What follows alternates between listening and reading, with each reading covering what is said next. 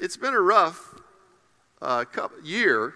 Actually, it's been a rough several years, and I'm excited. I'm feeling very optimistic about the future. I went through my own kind of difficulties and medical difficulties and all of that, but I'm just optimistic. I'm optimistic. I know that the Lord is always working behind the scenes. That sometimes, you're going through life and you think, where is God? Well, He's right here. He's right here. He's here. Even when you're alone, what? You're not alone. The Lord has promised to be with you. And He's guiding us. He's leading us, even if it doesn't seem to make sense. Okay, He's guiding us and leading us. I have the flyers that you have in your seats. Did y'all see this when you came in? There's a reason for these, okay? They're not to cover the seats, okay? They're not to protect the fabric, okay? Take these with you. Grab them, take them with you. Just put a few of them in your Bible. When you go out to lunch, just stick them in the menu and give the menu back to the waitress, or leave them in the post office next to the most wanted or something like that. I don't know. Find a place to leave them. It's got stuff about our church, all right? If you hadn't noticed, we're in strange times. We're in very strange times. And the church is needed now more than ever. The church is not irrelevant. The church is more relevant than it has ever been. So get people I'm trying to make it easy for y'all to invite people, like what Dave was talking about. Same thing happened to me, Dave. Somebody invited me to a Christian camp. And when I became a Christian, you know what all the people back at the high school said? John Blake became a Christian? That was my reputation. That's all I'll say, okay?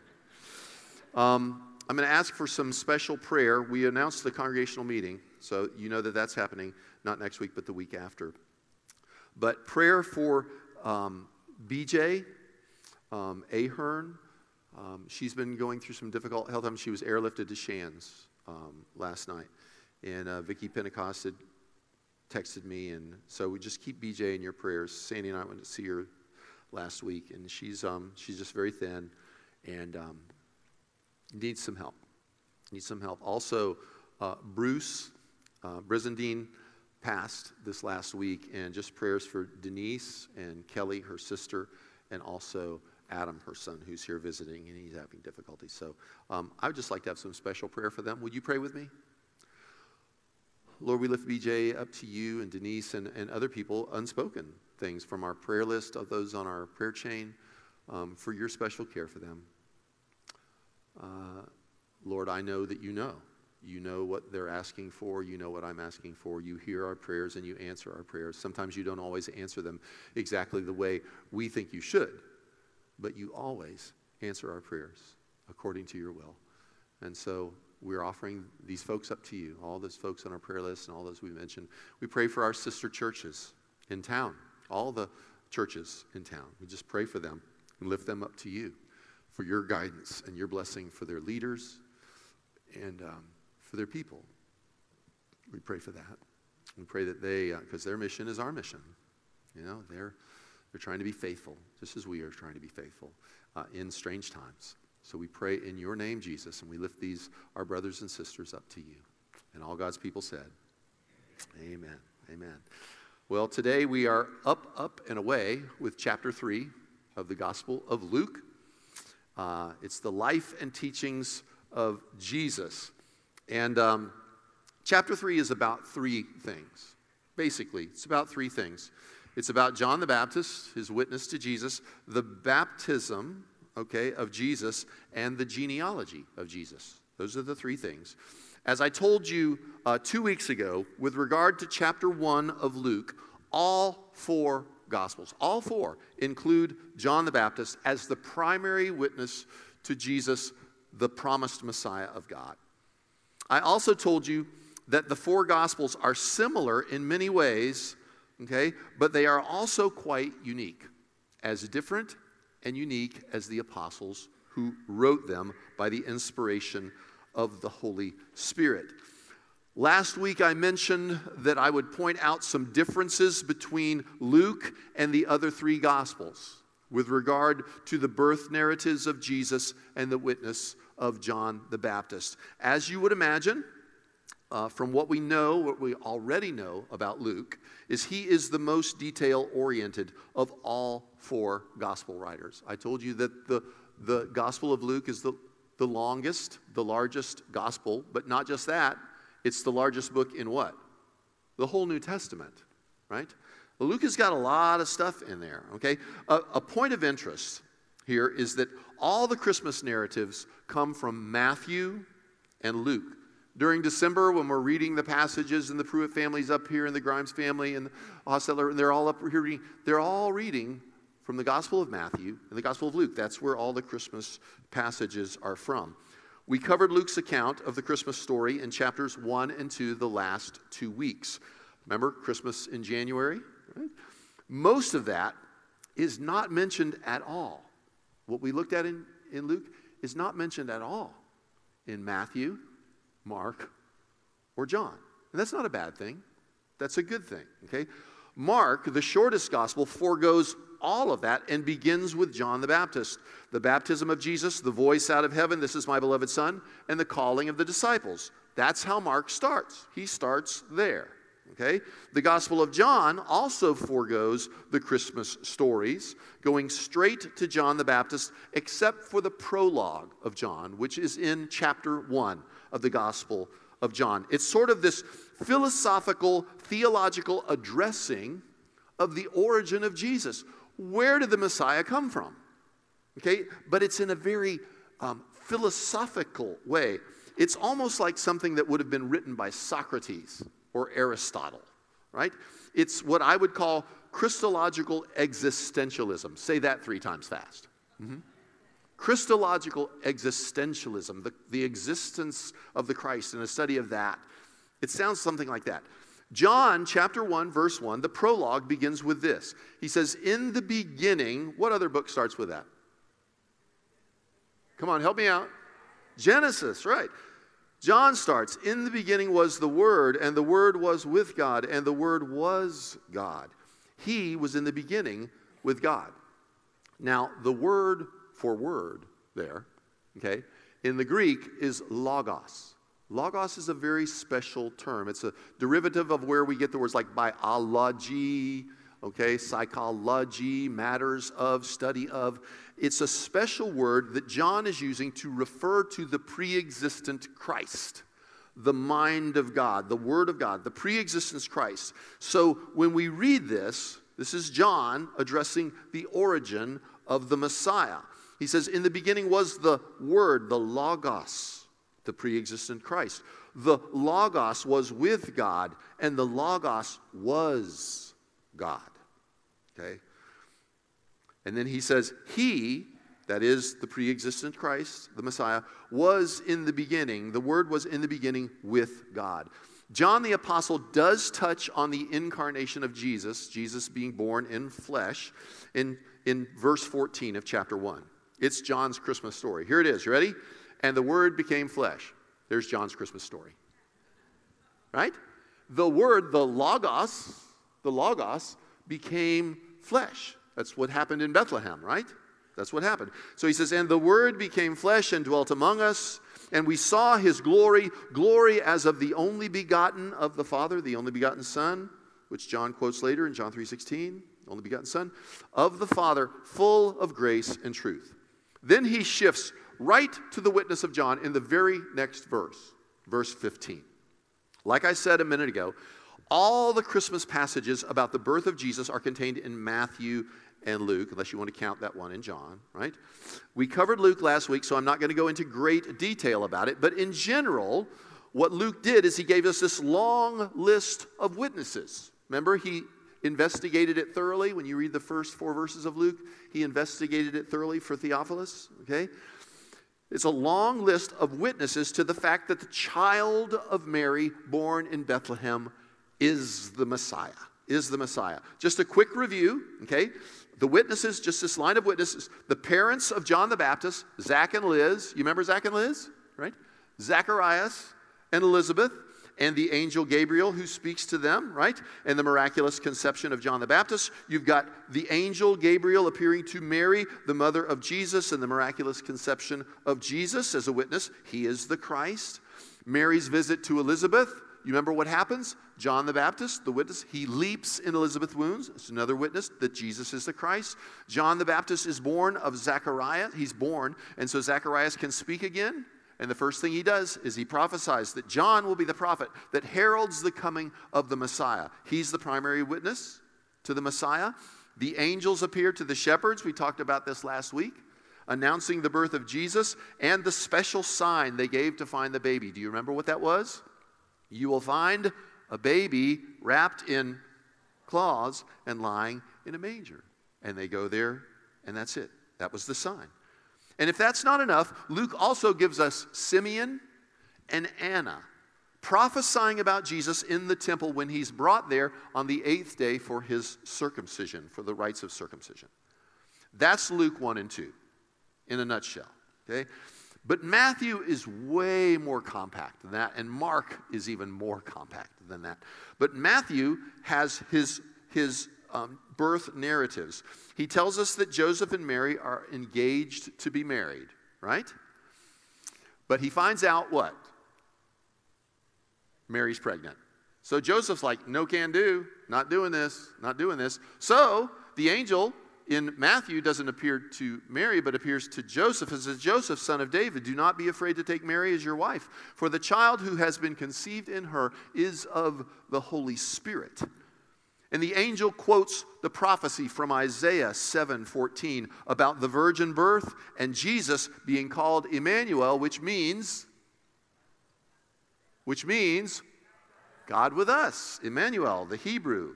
Emmanuel, God with us, or with us, God.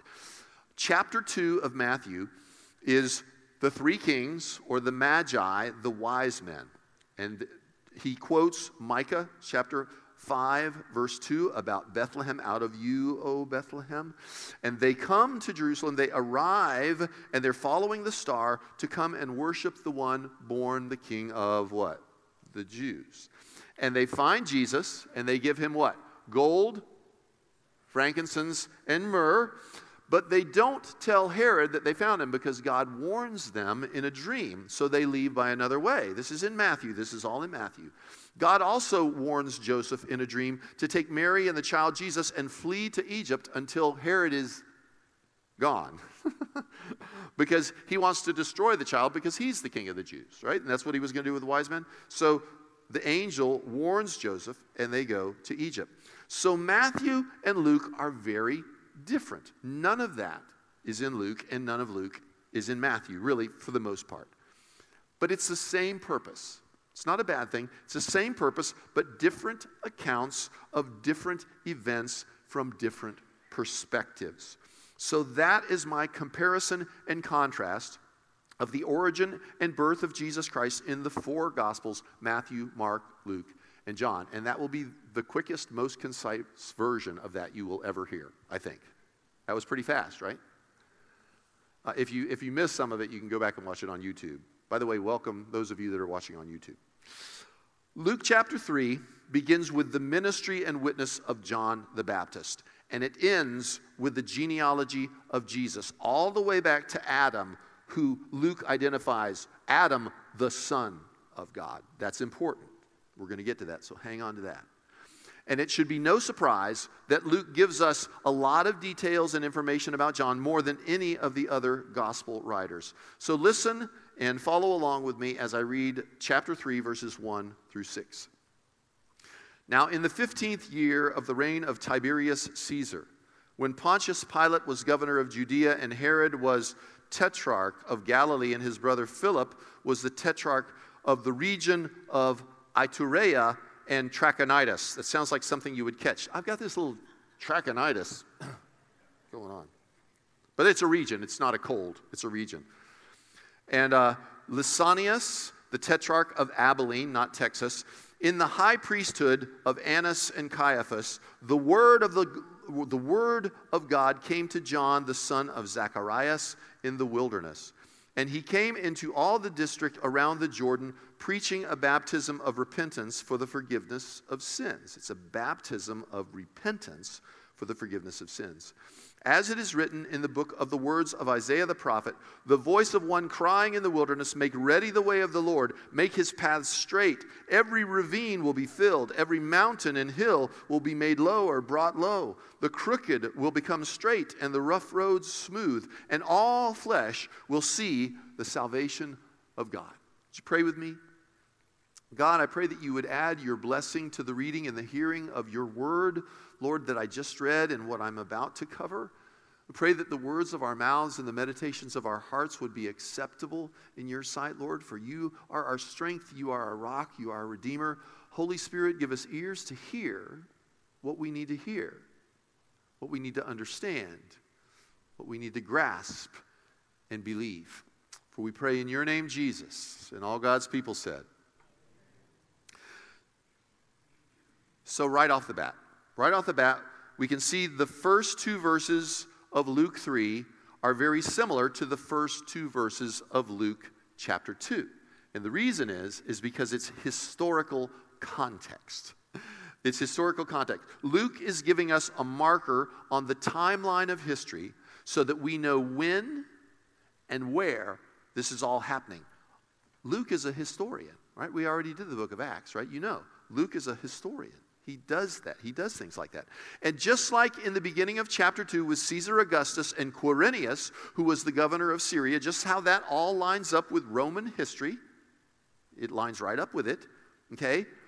Here in chapter 3, at the time of John's ministry and at the beginning of Jesus' ministry, it's Tiberius Caesar, Pontius Pilate, and King Herod. And they're all accurately in sync with Roman historical record. Okay? John and Jesus would be about 30 years of age. So once again, why is that important? It's important because it's self-authenticating. It's giving us confidence in the accuracy of Luke's recording and also the other gospel writers about the life and the teaching of Jesus. But Luke, it lines right up with Roman history. Okay, which is another thing altogether. Okay, this is also important because Jesus, when he is arrested, he goes before all of those people that Luke just mentioned, right? He goes before the high priests, he goes before Pontius Pilate, he goes before Herod, all of them. So, and then we're going to read about that in chapters 22 and 23, many weeks from now. That all happens before his crucifixion. So verse 2 tells us that the word of the Lord came to the son of Zacharias in the wilderness. And the son of Zacharias is who? John the Baptist. Are you with me? John the Baptist. Verses 3 and 4 give us two important aspects to his ministry as the witness to Jesus the Messiah. In verse 3, it says, John came in to a district around the Jordan River, preaching a baptism of repentance for the forgiveness of sins. That's where John gets his name. It's John the Baptist, which in the Greek is literally John the Baptizer. John the Baptizer. And as a brief aside, as far as we know, Jesus never personally baptized anyone. Okay? There's no scriptural evidence that Jesus baptized anyone with water anyway. John said this in verse 16. This is it's not all of it, but a paraphrase. John says, I baptize you with water, but he, speaking of Jesus, he who comes will baptize you with the Holy Spirit and with fire. Do you remember how the book of Acts started? Tongues of fire. And they were filled with the Holy Spirit. That's Jesus' baptism. Verses 4, 5, and 6 defines the second aspect of John's purpose. The first is he's doing a baptism of repentance for the forgiveness of sins. The second aspect is quoted from Isaiah chapter 40. Let me read that for you. It said, the voice of one crying, it says, it is written in the book of the words of Isaiah the prophet, the voice of one crying in the wilderness, make ready the way of the Lord. Make his paths straight. Every ravine will be filled in. Every mountain will be made low and brought low. The crooked will become straight and the rough roads smooth. And all flesh will see the salvation of God. By the way, that same passage is quoted concerning John the Baptist in all four Gospels. Okay? That passage or part of it is quoted in all four Gospels because John is common to all four Gospels. John is the prophetic voice. He's the spirit of Elijah crying in the wilderness, make ready the way of the Lord. John is this prophetic precursor to come ahead of and prepare the way for Jesus, the Messiah. All four gospel writers make that perfectly clear. And this passage ends with this: all flesh will see the salvation of God. What is the salvation of God? The Messiah, Jesus. Next, in verses 7 through 14, we get a good taste of the fiery spirit of John the Baptist and the fiery teaching of John the Baptist. Chuck and I were joking one time about we need a little more fire and brimstone. I don't know if you remember that, Chuck. We were talking about, well, John's going to bring it. Okay, John's going to bring it. We get a taste of his teaching.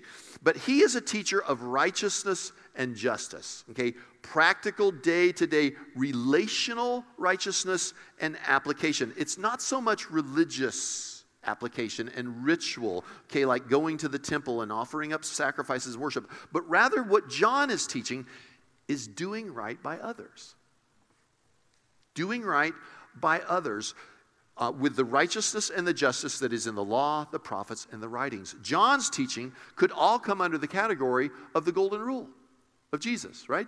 As you would like treat others in the way that you would like to be treated, do unto others as you would have them do unto you. It's very similar to Jesus' teaching. So John's teaching is also preparing them for Jesus, not just Jesus the Messiah, not just Jesus the Savior, but Jesus the Rabbi. Because John's teachings seem to flow right into the kind of teaching that Jesus does, like with the golden rule. I want you to listen for all of that as I read verses 7 through 14. If you follow along, it's up here. If you got your Bibles with you, follow along. Verse 7, so he began saying to the crowds, this is John, who were going out to be baptized to him, and here it comes, it gets pretty fiery. He says, you brood of vipers. Wow. I've never said that to you, have I? No, ever. And I won't. He says, you brood of vipers, you who warned you to flee from the wrath to come. That's pretty fiery. Therefore, bear fruits in keeping with repentance. Okay? Bear fruits in keeping with repentance. What does that mean? What's John saying there?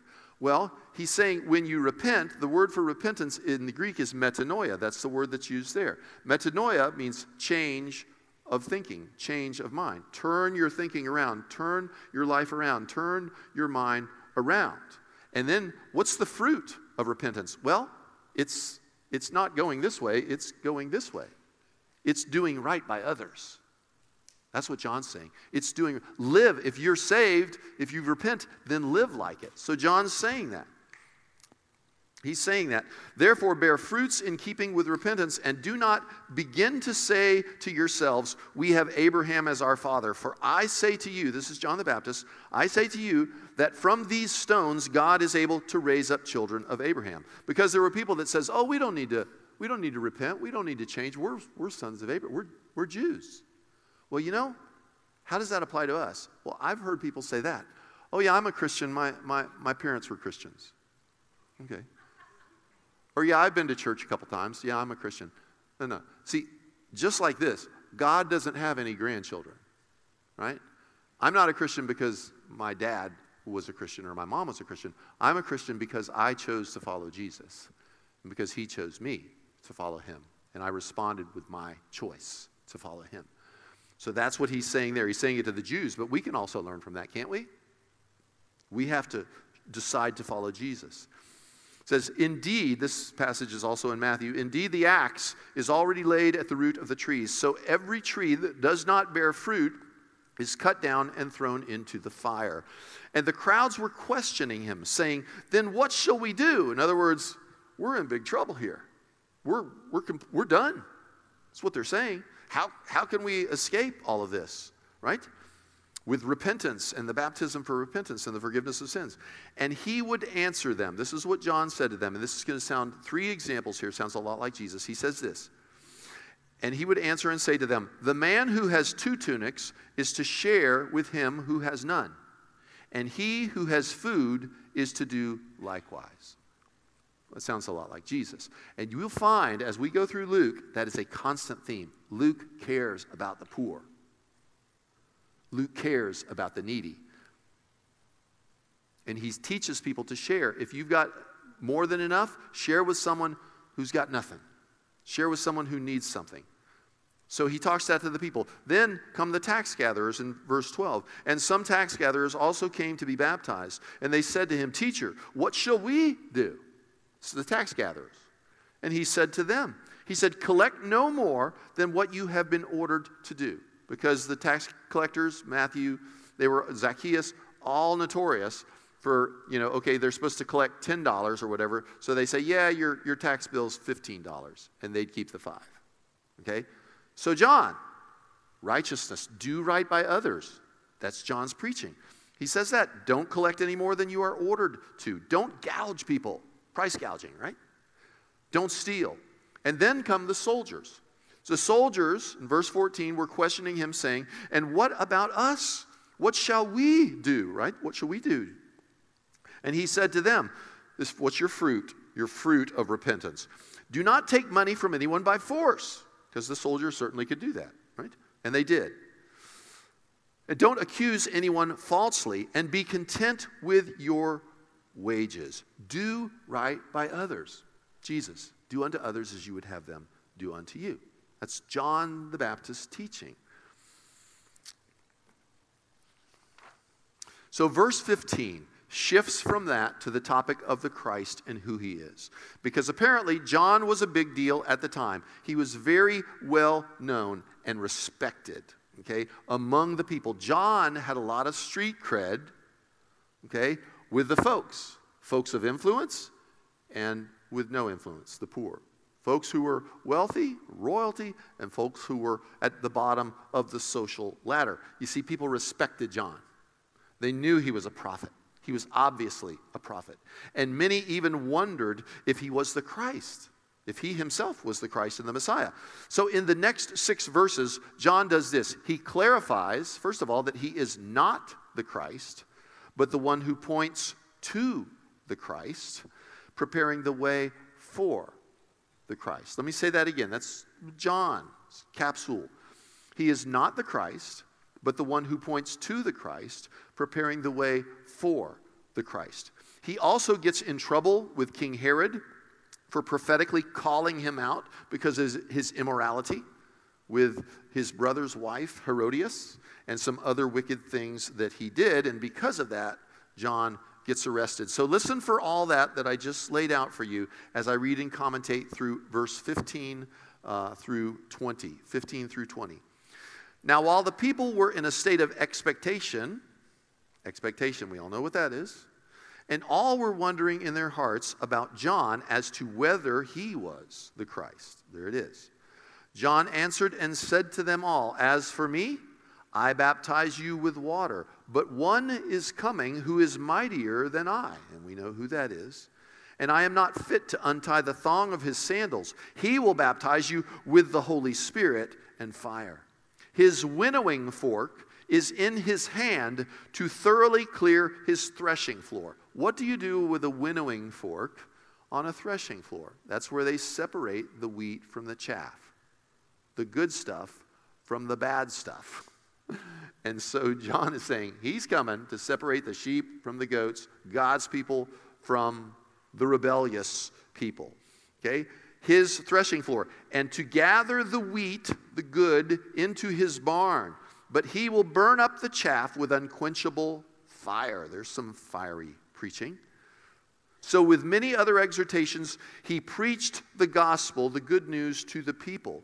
But when Herod the Tetrarch was reprimanded by him, John called him out, right?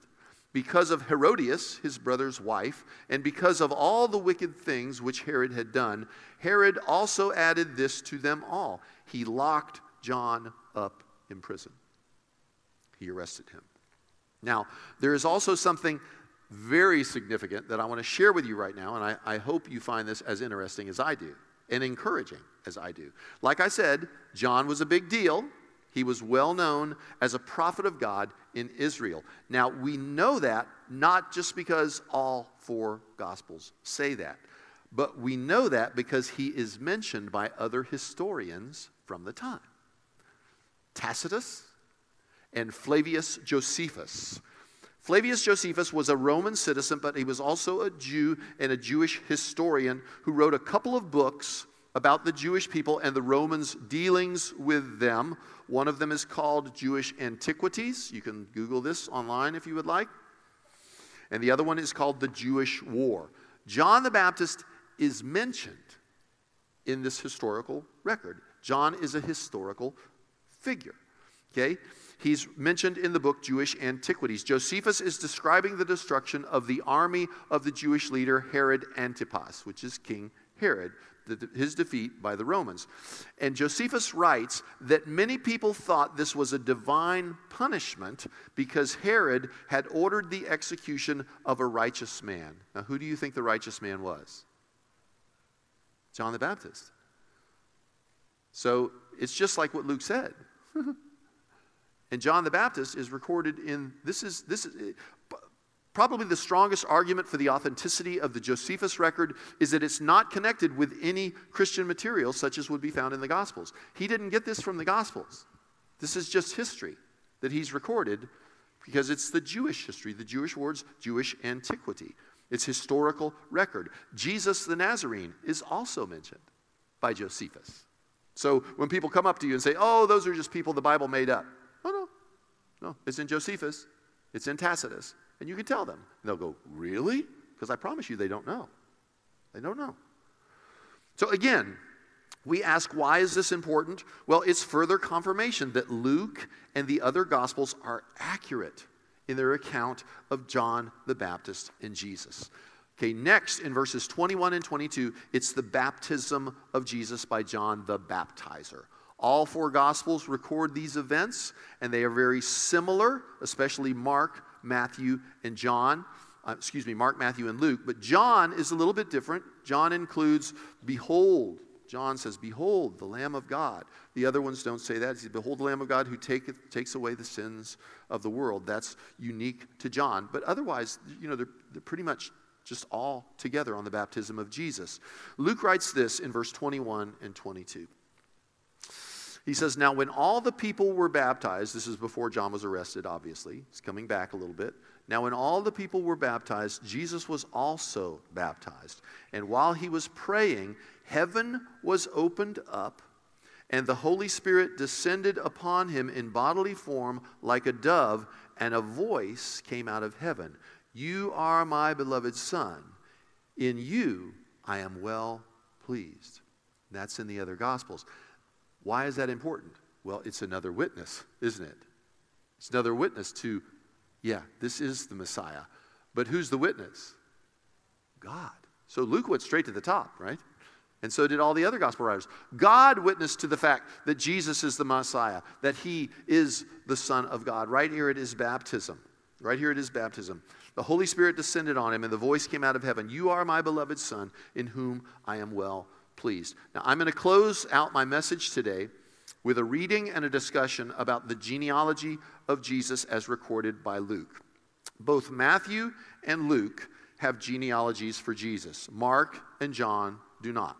So that's a difference, okay? Both Matthew and Luke have the genealogies, and one thing that is notable about Luke's genealogy is its placement. It seems unusual, right? It seems unusual.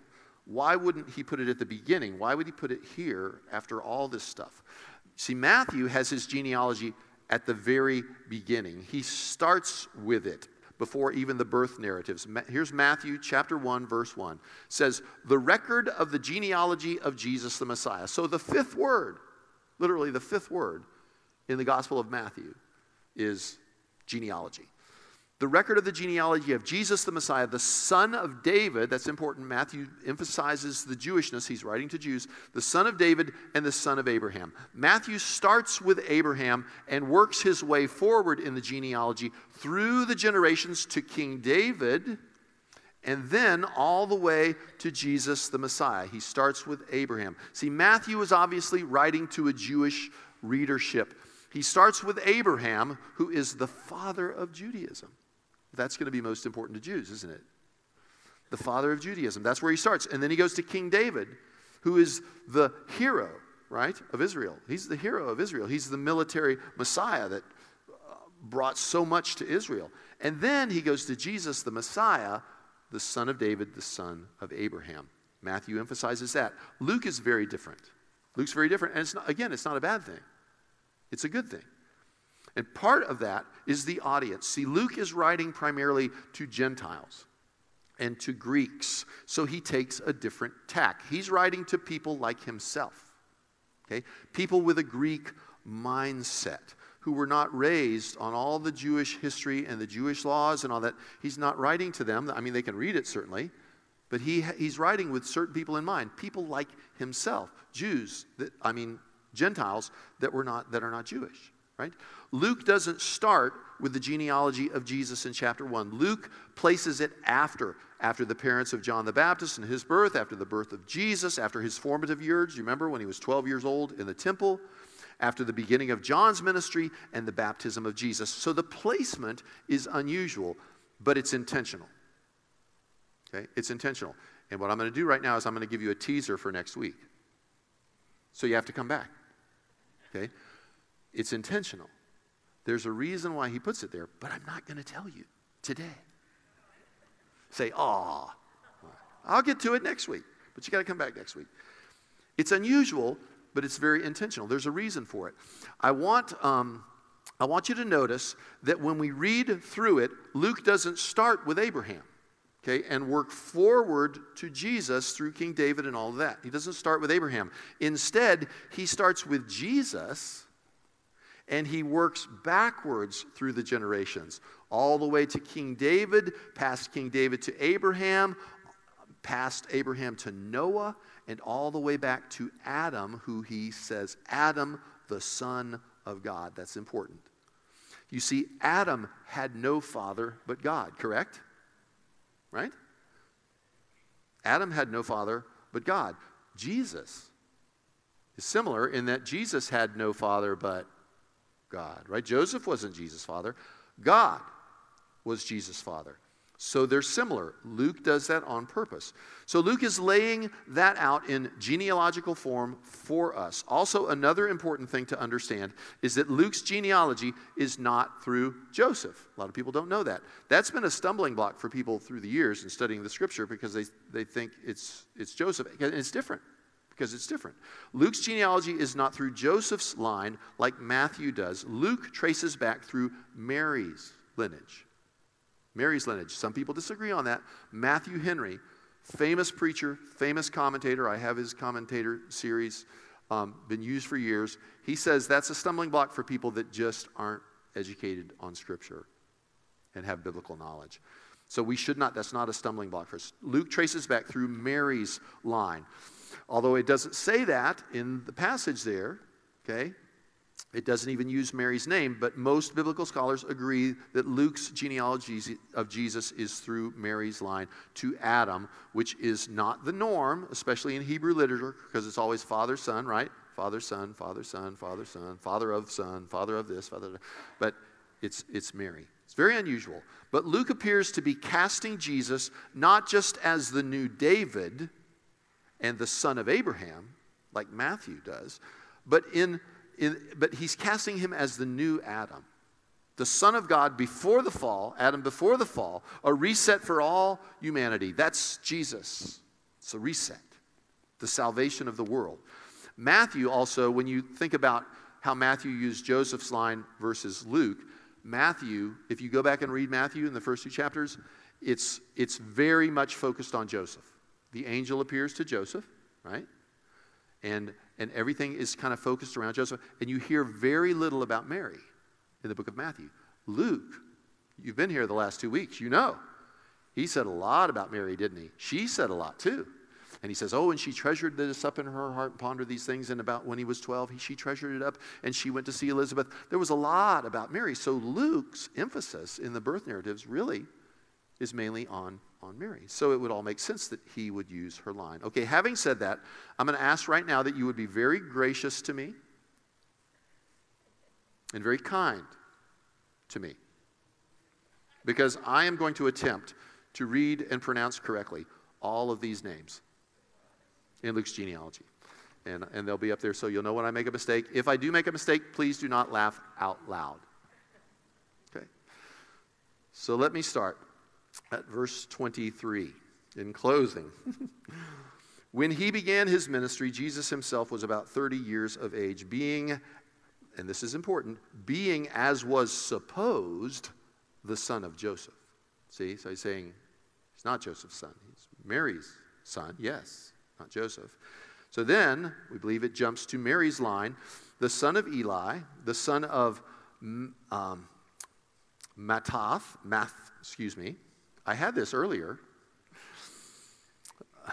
Mattat, the son of Levi, the son of Melchi, the son of Jannai, the son of Joseph, the son of Mattathias, the son of Amos, the son of Nahum, the son of Hesli, the son of Nagai, the son of Math, the son of Mattathias, the son of Semain, the son of Josek, the son of Joda, not Yoda, Chris Fisher, Joda, right? The son of Jonan, the son of Risha, the son of Zerubbabel, the son of Shealtiel, the son of Neri, the son of Melchi, the son of Addi, the son of Kosam, the son of Almadam, the son of the son of Joshua, the son of Eleazar, the son of Jorim, the son of Mattath, the son of Levi, the son of Simeon, the son of Judah, the son of Joseph, the son of Jonam, the son of Eliakim, the son of Meliah, the son of Mena, the son of Mattatha, the son of Nathan, the son of David, that's King David, who is the son of Jesse, the son of Obed, the son of Boaz, who was Ruth's husband, if you remember, right, from the book of Ruth, the son of Salmon, the son of Nashon, the son of Aminadab, the son of Admin, the son of Ram, the son of Hezron, the son of Perez, the son of Judah, the son of Jacob, the son of Isaac, here comes Abraham, the son of Abraham, the son of Terah, the son of Nahor, the son of Serug, the son of Ru, the son of Peleg, the son of Habar, the son of Shelah, the son of Canaan,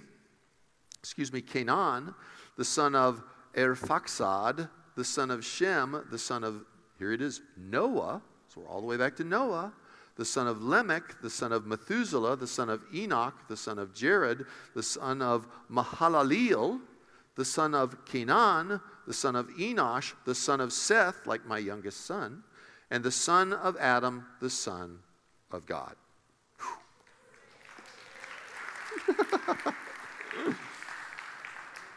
I usually would say, no, but I do deserve that. I do deserve that. But I want you to notice, okay, Luke is writing to the Greeks. The Greeks obviously don't think of themselves as children of Abraham or as children of King David along that line. But you see, Adam is not the father, Abraham is the father of Judaism. Adam is the father of the entire human race. You think about that? The entire human race, which would include who? The Gentiles. Us. Would you pray with me? Lord, thank you so much for your favor and for your goodness. Thank you for Luke and his detail. And sometimes it's hard to get at. We have to figure it out. But we thank you for it because it's all important. We thank you for what you teach us through it by the power of your Holy Spirit. We thank you for the difference between the Gospels and the sameness of the Gospels and the agreement of the Gospels. We thank you for the different perspectives of the Gospels because the purpose is all the same. You, your life, your teachings, Lord. So we pray that you would lead us and guide us by the power of your Holy Spirit. God, I pray right now for the food that we are about to receive. I say the blessing over this food as we share together as your people and just enjoy some fellowship time together because we have a lot in common and we have a lot to be grateful for, and we are grateful. We are thankful. For it's in your name, Jesus, and all God's people said, And all the people said amen. Whoa, whoa, whoa, and all the people said amen. Let's stand.